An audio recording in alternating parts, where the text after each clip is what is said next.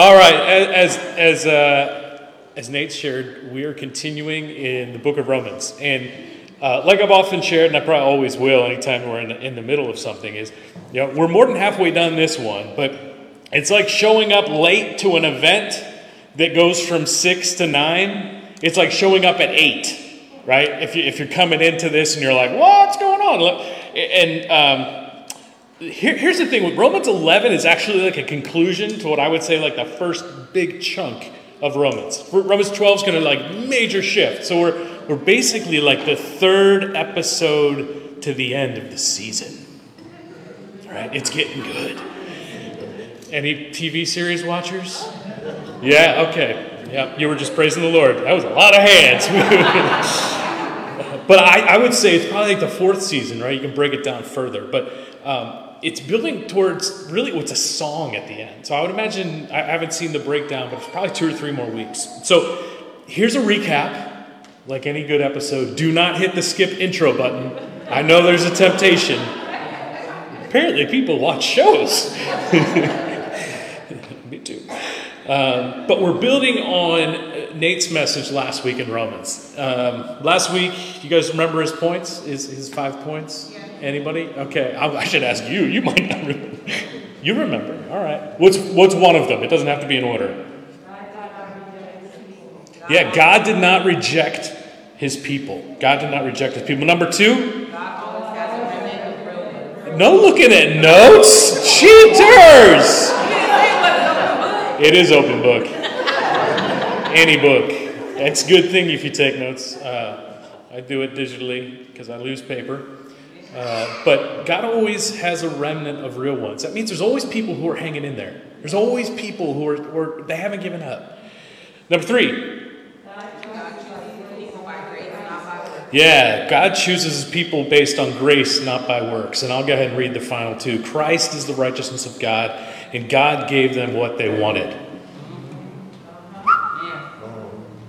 You're caught up. Bottom line in Romans, Paul's instructing Christians in Rome to live out their faith, no matter where their background is, whether they're Gentile, which means they're kind of the world, they don't really have a nation, or they're Jews, the nation of Israel.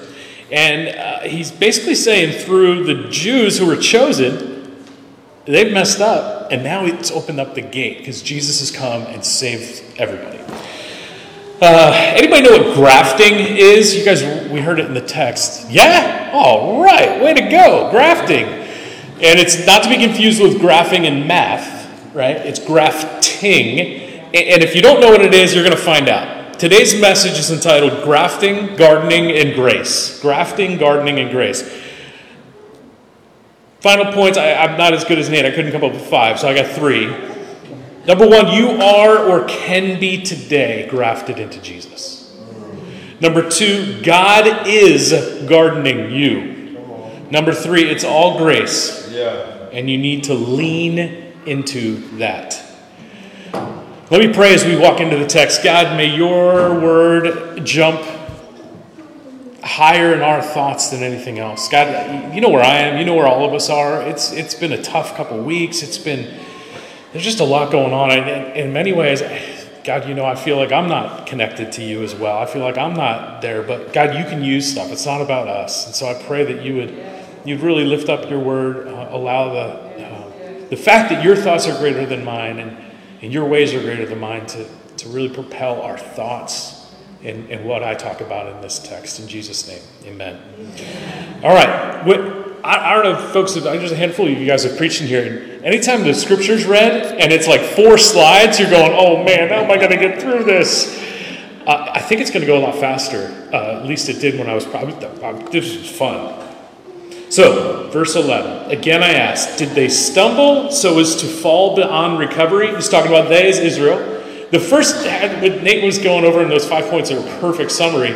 Like, it literally, this verse literally said, did they stumble so that they fell? And basically fell, contrast stumble. One guy, a commentator, says that it wasn't a permanent fall, but it was stumbling. And it served 2 purposes. 1, to offer salvation to the Gentiles, and 2, to make Israel envious. That's kind of weird. Like envious? Are you kidding me? If you go back to Romans 11:1, the first verse that Nate covered, it said, I asked them, did God reject his people? No, that was his first point. He didn't reject his people. And so here they're stumbling, but they've not fallen. You know, like I've fallen and I can't get up. For some of you old people know that button or whatever that they advertised for years. This whole idea, though, jealousy, they haven't fallen. But the whole idea of jealousy or envy, that's weird, right? Like, why would it say that salvation's come to make Israel envious? This is actually connected to what was read in chapter 10, verse 19. It says, again I asked, did Israel not understand? Didn't they understand? First, Moses says, I will make you envious. Moses says this to them, I will make you envious by those who are not a nation. I will make you angry by a nation that has no understanding. And that is a quote, a direct quote from the last words we hear of Moses, the Song of Moses in Deuteronomy chapter 32. It was recited in front of all of Israel. And so this is kind of a prophecy lived out. Like, I'm going to make you envious of these other countries. And here we see that. It's to make them envious, and it's to open the doors, not to shut them down. So in some ways it's a prophecy, and yet it's an irony because he's saying, I'm going to make you envious of them, and yet he's including them. So it's a casting out that's actually bringing people in. You see what God did there? Yeah. In Romans 11:12, we continue. But if their transgression means riches for the world and their loss means riches for the Gentiles, how much greater riches will their full inclusion bring? So he's saying, now there's riches for the Jews and for the Gentiles, right? He's saying, the transgression, what they've done, it means riches for everybody else, right? Because Israel's fallen, so everybody else gets picked up. This will come back in next week when we look at verse 25, because it's going to talk about that. But one of the things you have to see in this and understand is the riches in this world, or riches for the world, is not like the physical world, but it's the people. So when he's saying world, it's the people who are not Jews. You can throw that scripture up there if you want. I think that might be helpful. I'd rather people daydream looking at the Bible than, not. What? I was daydreaming? But the world, he talks, it's not the physical world, but it's the humankind. So here Paul pivots from the Jews to the Gentiles. So Nate was talking about the Jews last week, and really all of Romans is talking about these two groups. It's Jews and anybody else who's not. So verse 13, he says, I'm talking to you Gentiles, inasmuch as I'm the apostle of the Gentiles, I take pride in my ministry. Other passages say, I magnify my ministry, or I glorify my ministry, in the hope that I might somehow arouse my own people to envy. What? And save some of them. So check this out. The word envy there, it's saying the Gentiles too. Could it be that what he's talking about with the Jews really has to do with the zeal of other people? Zeal meaning the passion they have. And he's saying, I want my own people to have passion for this thing. I think so. I really do. Now, obviously, causing people to envy, as Moses said, and one of the other nations, that makes sense. But I think this goes a little deeper and says, it's a good thing to want God. It's a good thing to want what other people have. In other words, being one with God. The hope for Paul, because as you remember, Paul was a super Jew, if you had a category for such. And yet, in Acts 9:15, when he converts to Christianity, he's called to go first to the Gentiles. You got this Jew guy who's been killing all these Gentiles. Like, you're no good, or anybody who's following Jesus, we're killing them. And yet he was the one who went to him. I don't know about you, but that would be scary. And there's world events right now. You could put yourself into some bad guy coming at people and saying, no, I'm here for Jesus. That would be nuts. That's crazy. But remember, it's about being saved for him. He says it's not just about their passion, but it's about some actually being saved. Next verse, if the rejection brought reconciliation to the world,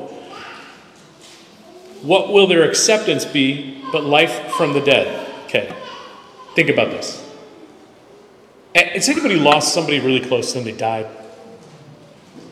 I mean, how much would you give to see them brought back to life? Life from the dead. That's what you believe in if you believe in Jesus. That's crazy. And yet it's beautiful. And it's what's happened and will happen. And he's saying reconciliation to the world, to the people of the world. You're going to be brought back to life. I don't know. I think the resurrection becomes something we're just familiar with. Like, oh yeah, there was an empty tomb. You're crazy. You're crazy. That's why people thought Christians were crazy. They did. Like, you really believe that? It's a miracle. It's a miracle. And I think that miracle sometimes we lose sight of. You know, it's like, oh my gosh, I got the parking space right near where I was trying to go. And we think that's a miracle. Life from the dead.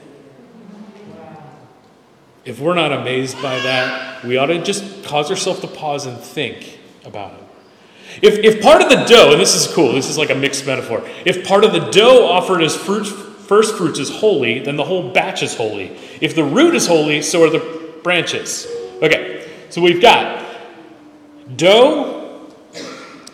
He's going to go talk about olive trees. So he's got olives. He's got fruit, batches, roots, and branches. What do you make of that? It sounds like one of those Mad Libs, you know, pick out a noun and it's just random things thrown together. It's not so random. First he's talking about dough. And the dough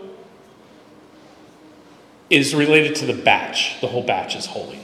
And he says this word first fruits. And you're like, dude, who puts fruit in dough? That's nasty. First fruits, when they thought of that, it was really the first thing they offered to God. Some would say best. I would say first. My whole philosophy, if I can just hit a pause button on the message, my philosophy of giving offerings is not so much about how much, but first fruits. I remember when I was a pastor at a church and I talked, everything's about first fruits. It's about cutting off the top. What is first? I don't think God cares as much about how much as he does about whether it's first. Now that sounds like, oh, I just gave a penny. Yeah, but it's the first thing you give. And for me, I've got like bills that just kind of go out. You know, it's like, oh, it's on auto. Yeah, did we pay time? Yeah, we did that. But I think there's a premise of just saying, what's first? What am I really pulling out first? Or is it leftovers, right? That's the opposite of first fruits. Leftovers. Some bruised banana. All right, here you go, God. I think that's a really important thing to grasp. It is about a giving heart, but I really think that phrase first fruits, when we look at the Old Testament, we look at the New Testament, that's what it's about. I don't love passing plates, but if I was going to pass anything, it'd be a basket. It'd be a fruit basket. Because I think there's power in that, understanding that. I don't know if you garden, but this message is going to be about it. I'm kind of coming back into it. But when you get that first cucumber or zucchini, that's a big deal. You're going, ooh, what if you just gave it to the dogs? No, this is your first one. You're like, hey, let's have a feast. And that's interesting when you can give that to God. So there's that premise there. And so first fruits, whenever it's first fruit, that means it's the one set apart. It's holy. So when he says the dough is holy, and when Jesus comes in, everything's holy. Wherever Jesus is, everything's holy. The whole batch is holy. Now, again, this is kind of a cool mixed metaphor transition because he kind of goes from dough, the bread of life that Jesus calls himself, to the vine and the branches in an olive tree. Which, we don't think of olives as fruit, but it's a fruit tree. It produces some sort of fruit. And so he says this first fruit transitions into if the root is holy, If the root is holy, if the vine is holy, or the trunk is holy, so are the branches. So, verse 17, if some of the branches have been broken off, and you, though a wild olive shoot, wild, that's a key word there, have been grafted in among the others, and now share in the nourishing sap from the olive root. You following? It's a metaphor, it's a picture. He's talking about trees. It's springtime, you see them budding. It's perfect time to be reading this. Do not consider yourself to be superior to those other branches. If you do, consider this. You do not support the root, but the root supports you. Now, here's the weird thing. It says branches are broken off. They didn't just fall off, but they're intentionally broken off. John 15, 1 through 15. It's a great passage. I encourage you to read it in light of this. But, he says such branches are cut off, thrown to a pile to be burned. Now, I will say this. I think in this, you've got branches that are set aside into a pile. Let's just pause there. And I don't mean to, while you're breathing, you still got life left in your branch. Okay? This isn't like, they're all going to crumble and you can break them with a quick snap. That's not how it is. But he's saying some are broken off. Grafting. Grafting is where you take a branch, right? Any volunteers? Yeah? You want to stand up right there? Just stand up right here. Anybody else? One more. Yeah. Thank you. He's close. Come on over here. You're going to come on. I'll yell for you online, people! The microphone's back here. You can't see it. I'm like, all right, here. Sorry, guys. It should be here. Okay, so you're standing right here. Okay. Here's our root or our vine. Okay. When I grab something, I've got a branch that's going to go right here. Okay. But to graft it properly, I actually have to cut here so that this piece is kind of clear. It's ripped off right when it shoots down. It's going to fit right in there. Let's give him a hand. Thank you. You'll see why I did just that in a second. And it takes two, right? You've got a solid vine trunk, and then you've got this branch that goes in there. Some smarty pants guys in this peer-reviewed journal from Purdue says deliberate grafting involves inserting a previously cut shoot, so Matt's was kind of cut, into an opening in another plant, growing on its own root system. The bud cut from the donor plant will grow into the upper portion of the grafted plant. I forget your name, my man. Anthony? So, Matt's arm would grow into Anthony's trunk. And they become one. Right? And who's the one given the life? The trunk. Anthony is. And so that's, I'm not even saying anything about Jesus now, and y'all are getting it. Isn't that cool? It's just so simple and obvious. It's grafting, here's the thing. Grafting takes intentionality. Grafting takes intentionality. So when God has done that, it's intentional. It's not just an accident. Oh, now can grafting happen like that? Yeah, it can. Two trees kind of coming together, they get cut by something, whatever, some squirrel gnaws on them, and they connect. And yeah, they can form things. Romans, let's go to verse 19. You will say branches were broken off so that I could be grafted in. Granted, but they were broken off because of unbelief, and you stand by faith. Don't be arrogant, but tremble. Now, that word tremble is kind of scary. Like, what? Some texts say fear. Well, it doesn't help. Some say be in awe of God. Be in awe of God. That's a holy fear. So just pause and consider the resurrection. Consider the creation. Consider these things. He's saying, don't be arrogant, but be in awe. It reminds me of that great quote I love. I preached here 2 years ago on this. Be not proud, Charles Spurgeon says, of race, face, place, or grace. Oh, I'm grafted in. What about you? Oh, you're not grafted into anything. We don't be proud of our grace. Nor do we be ashamed of our grace. Amen. Nor do we be ashamed of our race or our face. Man, you ugly. That's how God created me, man. Sorry. And if you're pretty, then don't be proud of that either. A place. Oh, I live here. My wife tells me this morning somebody posted a picture of their first home, and they said, "What a dump." My wife said, "It's nicer than our current house." A little proud there, she was. Frankly, I'm kind of proud of my house, so I don't know. But don't be ashamed either. I mean, that's the idea here. He says, don't be arrogant, but tremble. Don't be arrogant, but just in holy fear. Consider what you have. Consider, therefore, the kindness and sternness of God. Excuse me.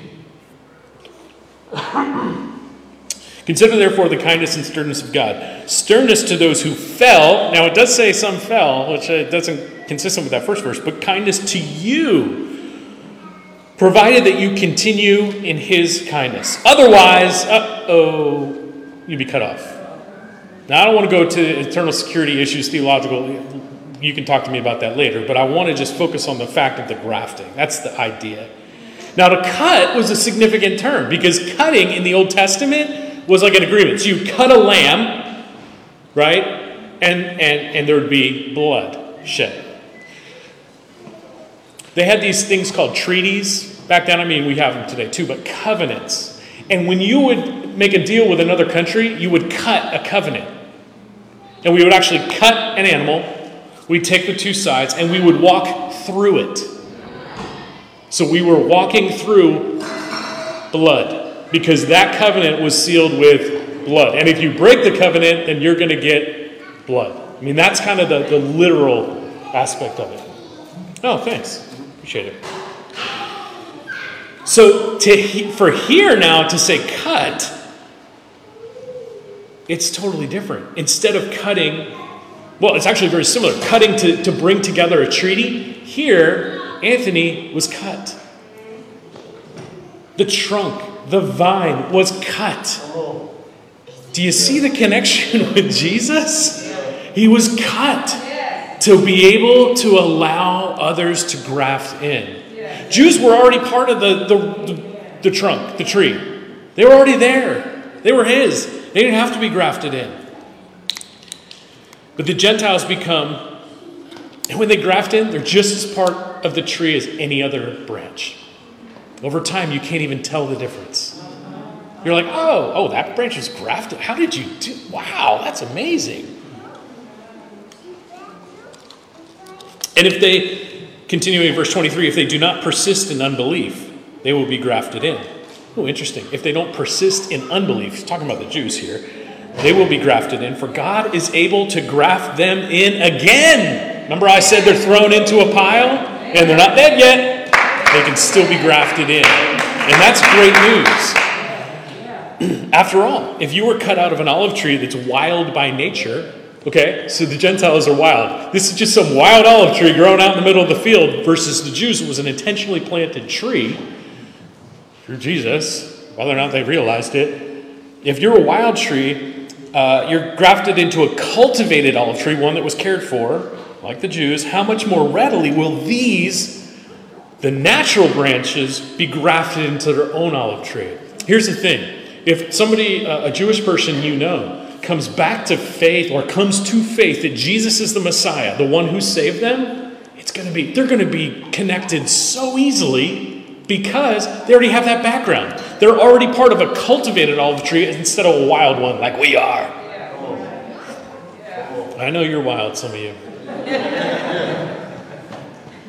It's easier for a branch that's already the same type of tree that the trunk is than for some other species. So if you look at this whole section of text, see, that went pretty fast, I think, right? Didn't it? Or did I not do all of it? Well, we'll see. As I look at the whole section of text there's only really like 2 or 3 commands. So the rest of it's just describing something. You're like, oh, thanks for the story. But there are some commands if you look in there. And I think when we read Scripture, we should look for those. You know, okay, what am I supposed to do? Well, this is specific. It says in verse 20, don't be arrogant, but tremble. Remember, be not proud and wholly fear and awe. That's a command. In verse 22, he says, consider. That's actually a verb. Consider the kindness of God and the sternness of God, which I would say is also holy fear. And then he says, and continue in his kindness. Church, if there's anything I learned from this study of the book of Romans was when I preached last year on Romans 2, it was right after you hit the repentance, kindness leads to repentance. It is that our world needs Christians to be kind.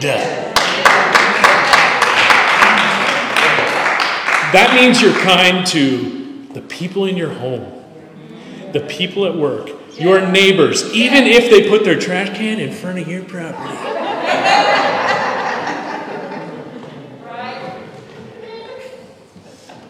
Oh, I mean,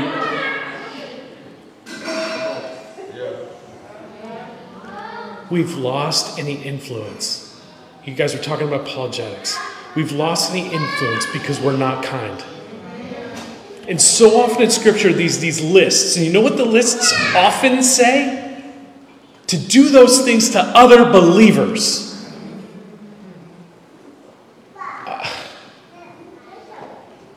I don't know all the science behind everything that's gone on with a vaccine. I don't understand the dynamics of why gas is $5.20 and we have all these opinions. And you probably won't know where I actually sit on it. But I'll tell you what, how I talk about it will be far different than some people who are just angry and bitter and all this stuff. And the thing that we can learn more than anything else is that we ought to be kind. Now, I hate the word. If somebody were like, oh, he's kind, it'd be like, oh, he's nice. It just seems like a pathetic word, right? Like, oh, he's nice. He's kind. But I really believe that is the heart of what we need to be in today's day and age. If I could plaster it on, it's like, just be kind. And you know what? As you were talking about the salt and light thing, people notice if you're a Christian. And I think they ought to. But for as much as they notice that, they put a magnifying glass on it. And they look for anything that you do wrong. And I guarantee you, the easiest thing to find that they do wrong is they're kind.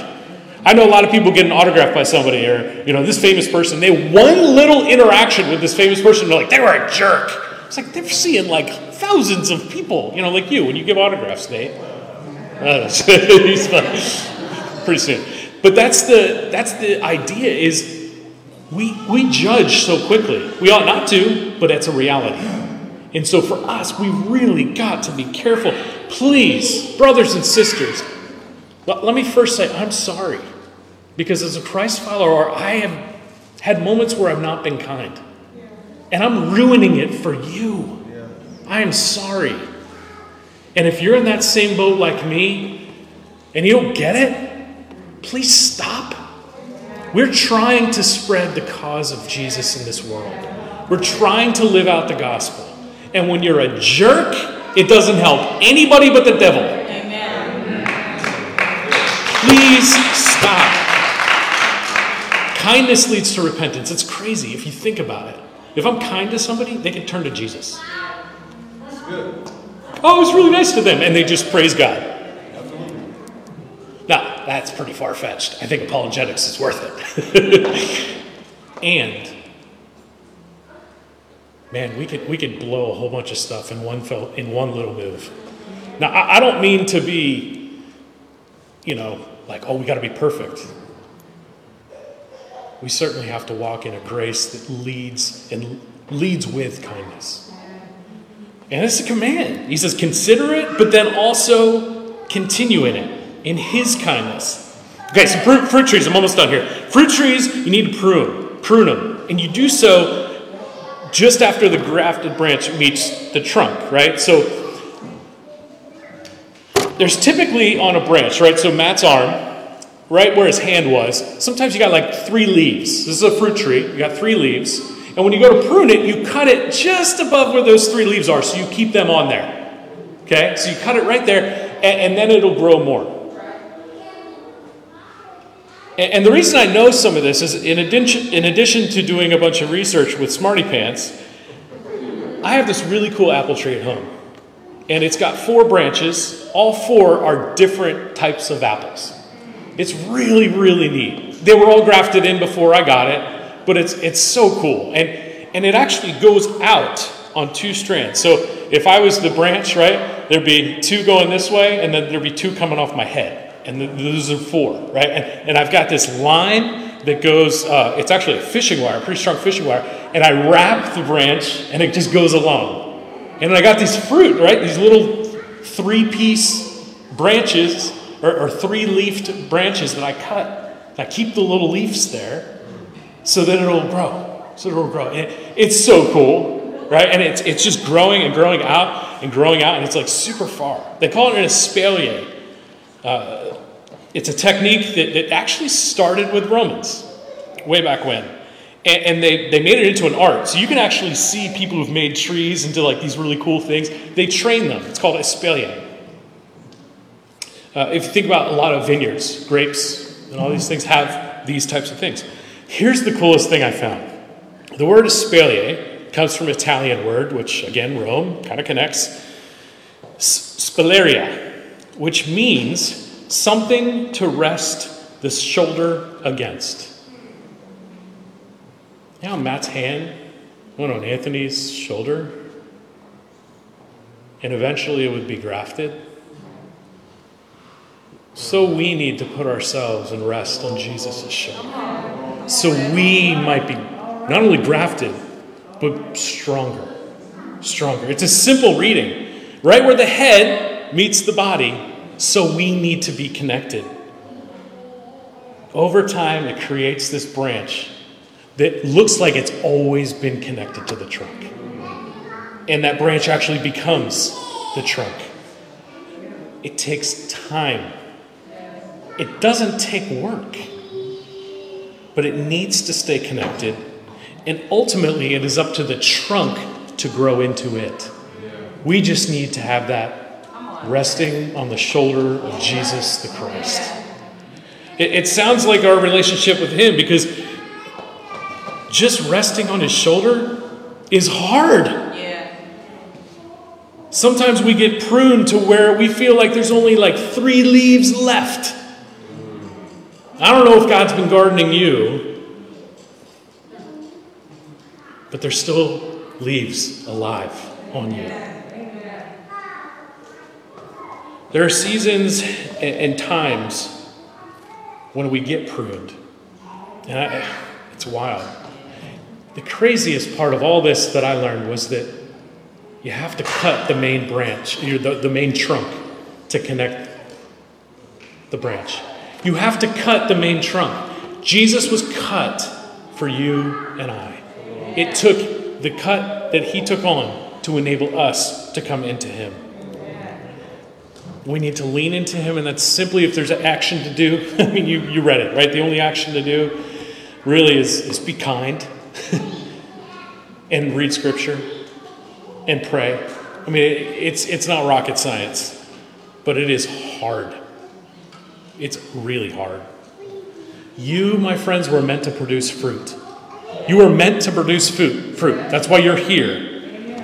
It takes gardening by God to do it. So if God's gardening you and putting you through a hard time and cutting you down to whatever's left, then guess what? Maybe God wants to do something great through you. And that gardening could be situations. That gardening could be impressions on your mind or heart. That could be relationships that either need to be formed or broken. I don't know. But it's gardening. And yet, it's all by grace. You go, oh, what do I got to do? It's by grace ultimately.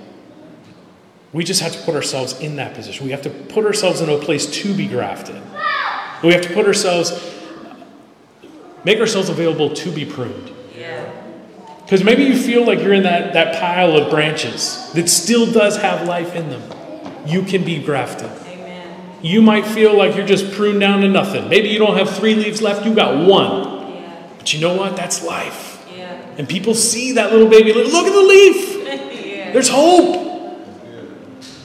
Plants go through things in seasons. We think of 4 seasons based on the location that we find ourselves on this earth. But life seasons are way different. It's not winter, spring, summer, and fall. It's, this person just died in my life. It's, I got a new job, or I'm jobless, or I'm doing really well in the relationship I have with so-and-so. The seasons are unpredictable, but there are seasons.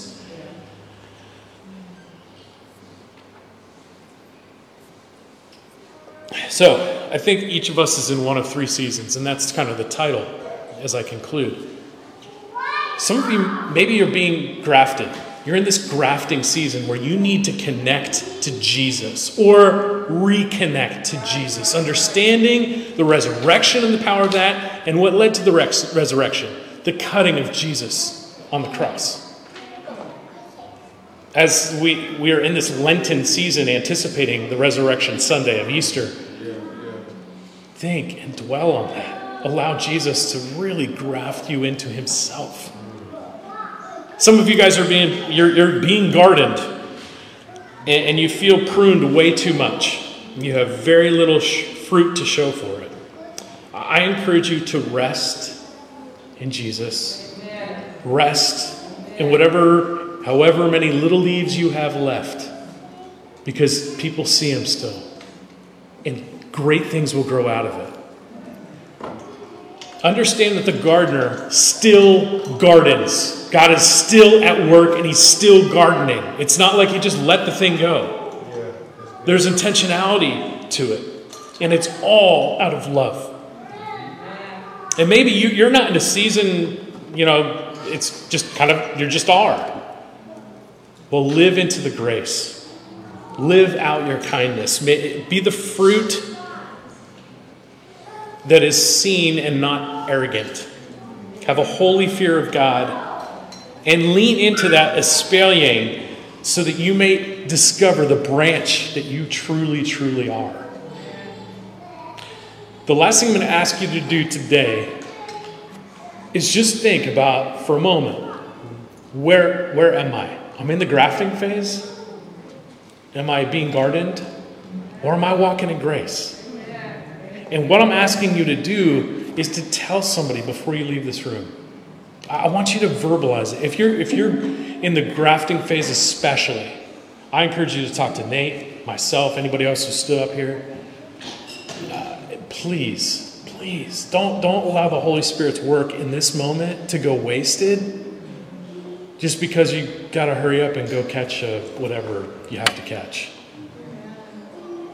Let me pray. God, it is an honor to be a branch on you, the vine, and yet it's overwhelming. This life just keeps, the wind is blowing. It's hard just to lean on your shoulder. It's hard to see things cut out of our life, things that we thought things we liked, frankly. And God, we need your help. God, help us to live into the kindness that you so want us to. And may that kindness first be shown to our brothers and sisters in Christ, no matter what they think, whether different than us or not. Help us, God, to live in holy fear of you and walk in the grace that you've given us, and the grace that really is the only thing we can ultimately depend on, because it's all up to you. Thank you for this time and for your word. Go with us. Help us, God, to live it out no matter where we are, in whatever season of life we find ourselves. In Jesus' name, amen.